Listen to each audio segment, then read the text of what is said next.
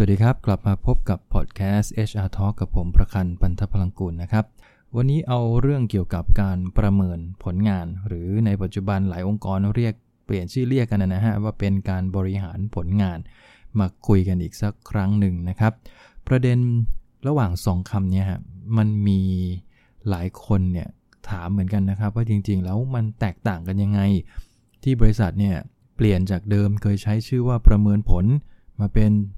บริหารผลงานแต่สุดท้ายแล้วมันก็ไม่เห็นจะมีอะไรแตกต่างไปจากเดิมท่านผู้ฟังคิดว่ามันต่างกันไหมฮะระหว่าง2คำนี้ด้วยการปฏิบัติของหลายๆบริษัทนะฮะทั้งในประเทศแล้วก็ในต่างประเทศเนี่ยนะครับมีข้อยืนยันแล้วก็ข้อพิสูจน์กันมาเยอะแล้วนะครับว่าจริงๆแล้วถ้าโดยหลักการนะฮะด้วยการปฏิบัติวิธีการบางอย่าง2คำนี้ต่างกันบริหารผลงานกับประเมินผลงานนะครับมันแบบเรียกว่าค่อนข้างแตกต่างกันโดยสิ้นเชิงด้วยนะครับอาจจะมีบางส่วนที่มันล้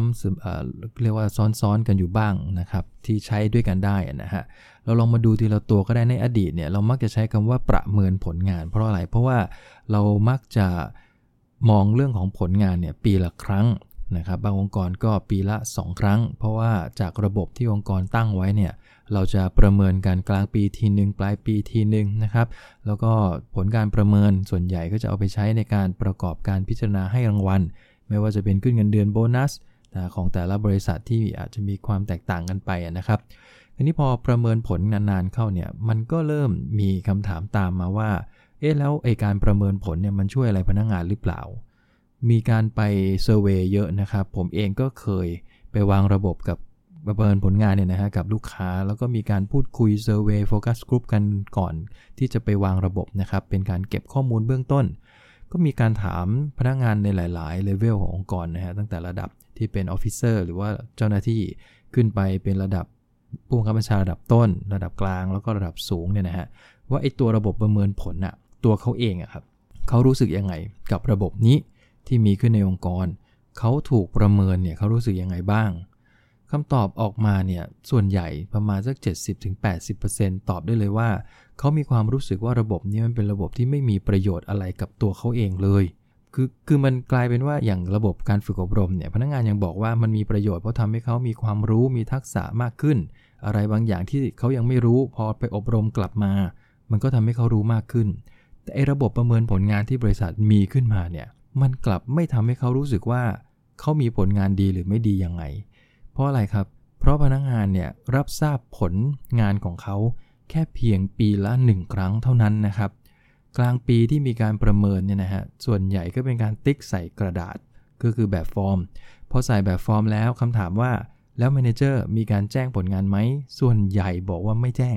จะไปแจ้งทีเดียวก็ปลายปีนู่นเลยว่าสุดท้ายแล้วสรุปยอดรวมเลยนะฮะทั้งปี total แล้วเนี่ยผลงานเป็นยังไงบ้างในปีที่ผ่านมาพนักงานตอบกลับมาทันทีว่ามันไม่เห็นจะได้ประโยชน์อะไรเลยถ้าผลงานไม่ดีตั้งแต่ตอนต้นปีแล้วมาบอกเอาตอนปลายปีเนี่ยนะนี่คือคอมเมนต์นะครับที่ได้จากพนักงานเป็นส่วนใหญ่คือผลงานในแต่ละปีที่พนักงานได้รับเป้าหมายหรือได้รับมอบหมายมาเนี่ยนะครับตัวพนักงานเองบอกกันแทบจะทุกคนเลยนะครับว่าเขาเองเนี่ยเขาต้องการที่จะทำผลงานให้มันออกมาดีเพราะเขาคงไม่อยากจะถูกจ้างมาเป็นพนักงานที่บริษัทแล้วก็ทำตัวเองให้ผลงานออกมาไม่ดีเขาบอกไม่ใช่อย่างนั้นทุกคนอยากสร้างผลงานทั้งนั้นแหละแต่ถามว่าในการสร้างผลงานเนี่ยเคยมีใครมาบอกเขาไหมว่าผลงานที่เขาทำออกมาเนี่ยมันไม่ดีตรงไหนมันดีตรงไหนบ้างเขาจะได้รักษาระดับความดีไว้ตรงไหนถ้าไม่ดีเขาจะได้พัฒนาแต่นี่กลับมาบอกเอาตอนปลายปี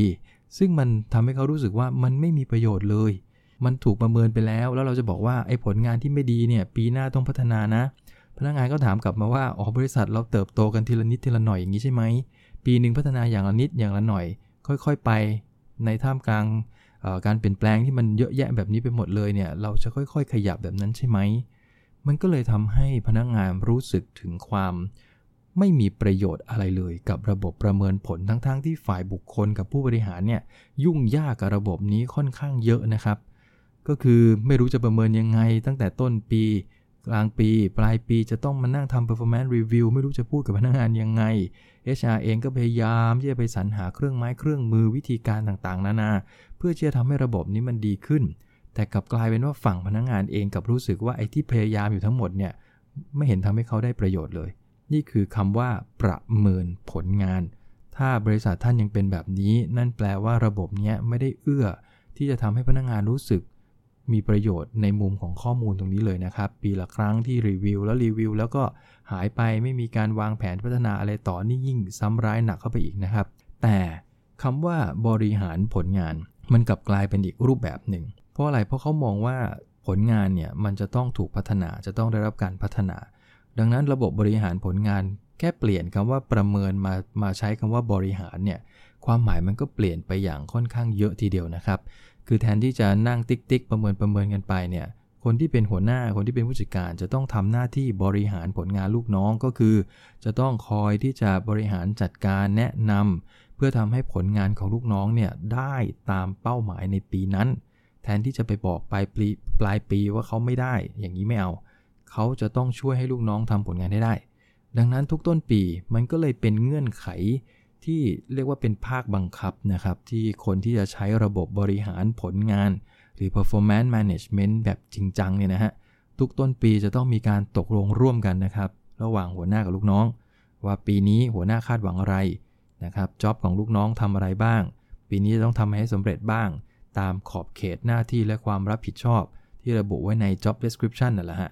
โดยกำหนด target เป้าหมายพวกนี้ก็ต้องมีการวางระบบลดหลั่นเป้าหมายตั้งแต่องค์กรถ่ายทอดลงมายังหน่วยงานลงมายังพนักงานสิ่งเหล่านี้ทำได้ไม่ยากถ้าเป้าหมายองค์กรมันชัดเจน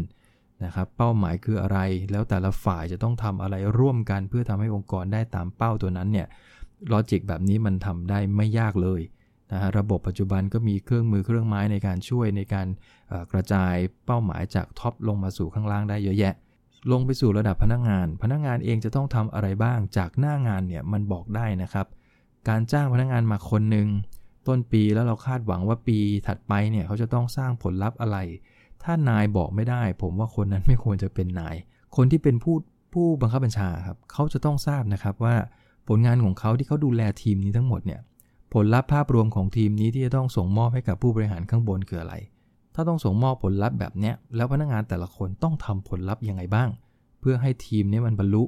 ดังนั้นคนที่เป็นผู้บริหารทีมผู้บริหารหน่วยงานหรือฝ่ายงานก็แล้วแต่จำเป็นที่จะต้องรู้นะครับว่าเป้าหมายของเราที่รับลงมาจากข้างบนคืออะไรแล้วก็จำเป็นอย่างยิ่งที่จะต้องรู้ว่าพนักงานที่อยู่ใต้เขาครับทำอะไรอยู่มีหน้าที่ความรับผิดชอบอะไรบ้างและเป้าหมายที่ต้องทำให้สำเร็จเนี่ยที่มันสอดคล้องกับเป้าของทีมเนี่ยแต่ละคนต้องทำตรงไหนมันเหมือนเป็นคนที่เล่นจิ๊กซอว์ฮะรู้ว่าพนักงานคนนี้เล่นตัวนี้อีกคนนึงเล่นตัวนี้แล้วมาประกอบกันเพื่อให้เป้าของทีมมันทำให้มันได้ตามเป้านี่คือบทบาทหน้าที่ดังนั้นต้นปีสำหรับระบบบริหารผลงานก็คือต้นปีคนที่เป็นหัวหน้านะฮะจะต้องกำหนดเป้าหมายให้กับลูกน้องแต่ละคนคำว่ากำหนดเป้าหมายให้ไม่ได้แปลว่าสั่งแต่จะเป็นการพูดคุยกันโดยเอา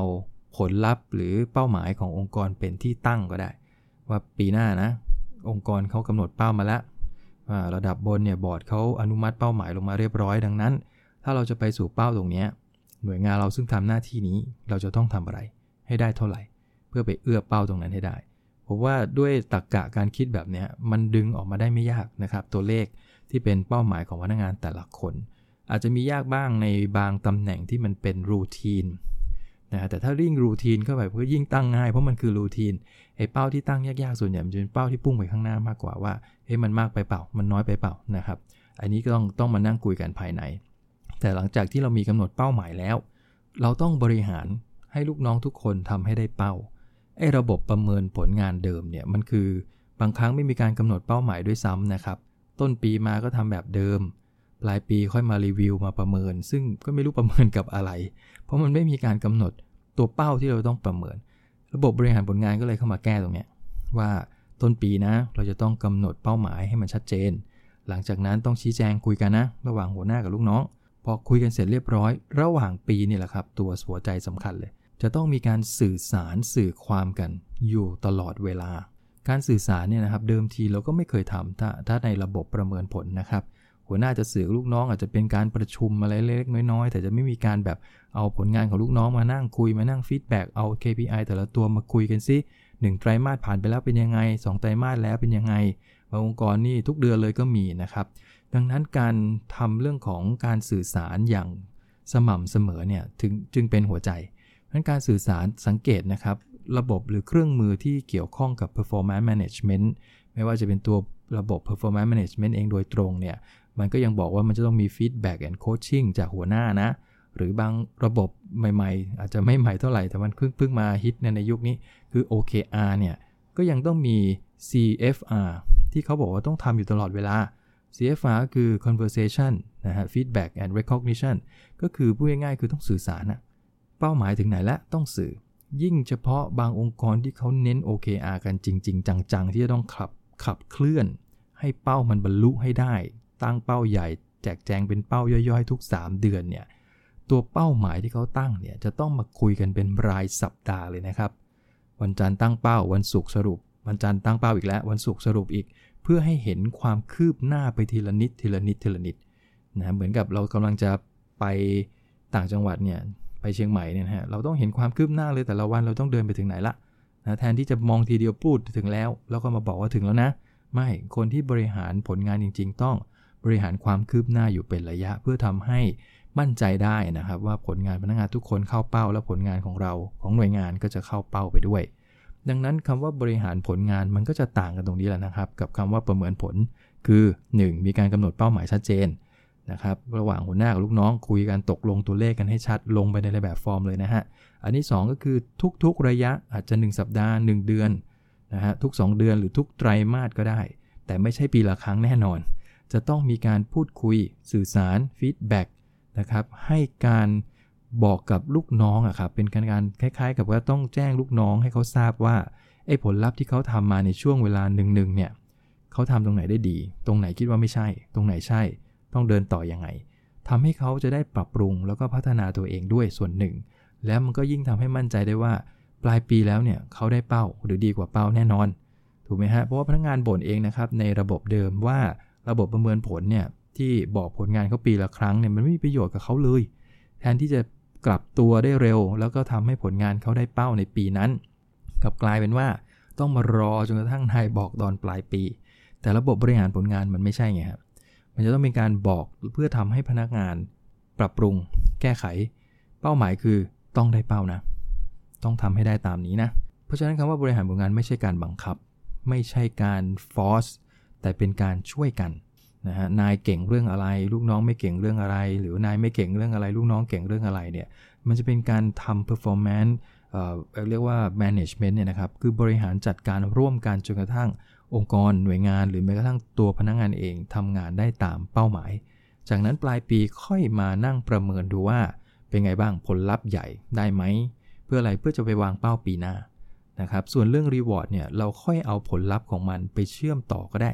ว่าหลังจากที่ทุกอย่างมันลงตัวตามผลงานแล้วเนี่ยไม่ว่าจะเป็นเป้าหมายได้พฤติกรรมล่ะความตั้งใจเป็นไง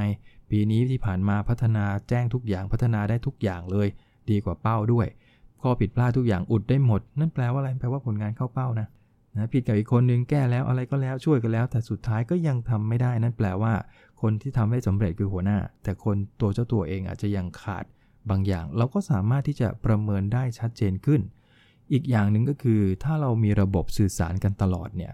พนักงานจะยอมรับในผลการประเมินมากขึ้นกว่าเดิมนะครับเมื่อเทียบกับระบบประเมินผลยุคโบราณที่มานั่ง performance review กันปีละครั้งเนี่ย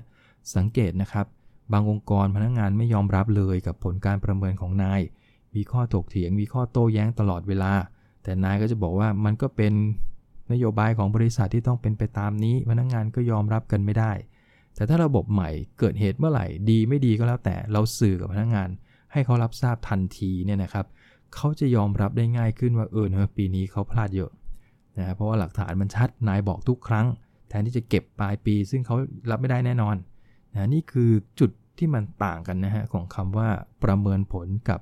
บริหารผลงานดังนั้นองค์กรไหนที่บอกว่าตัวเองใช้ระบบบริหารผลงานผมจะคาดหวังทันทีว่าจะต้องมีการตั้งเป้าเนาะจะต้องมีการระบุชัดเจนต้องทำอะไรแล้วระหว่างปีจะต้องฟีดแบ็กโคชชิ่งกันอย่างเรียกว่าเป็นล่ำเป็นสันมีระบบกันอย่างเป็นชัดเจนได้ว่านายจะต้องคุยกับลูกน้องทุกสัปดาห์ทุกเดือนแล้วมีการเอาระบบที่คุยกันเนี่ยไปวางแผนพัฒนาต่อไปกำหนดเป้ากันใหม่ใช่ไหมปลายปีเราก็มาประเมินเทียบกับเป้า ไม่ว่าจะเป็นเป้าผลลัพธ์หรือเป้าพฤติกรรมต้องทำแบบนี้ทั้งหมดแต่กลับกลายเป็นว่าบริษัทที่บอกว่าเราใช้ระบบบริหารผลงานแต่พอเก็บข้อมูลเข้าไปสักพักหนึ่งกับรู้ว่ามันก็คือระบบประเมินผลเหมือนเดิมไม่ได้มีอะไรต่างจากเดิมเลยนะครับก็เลยให้ไอเดียสำหรับท่านผู้ฟังนะครับว่าคำว่าระบบบริหารผลงานกับระบบประเมินผลงานเนี่ยใช้กันเยอะเลยนะครับแต่มันมีข้อแตกต่างตามที่ผมเล่าให้ฟังนี่แหละนะฮะเผื่อจะได้ลองเอามาพิจารณาระบบของบริษัทท่านเองดูก็ได้ว่ามันเข้าข่ายเป็นระบบประเมินผลงานแบบดั้งเดิมหรือมันเข้าข่ายระบบบริหารผลงานกันแน่ก็ฝากประเด็นวันนี้ไว้เท่านี้นะครับขอบคุณครับสวัสดีครับ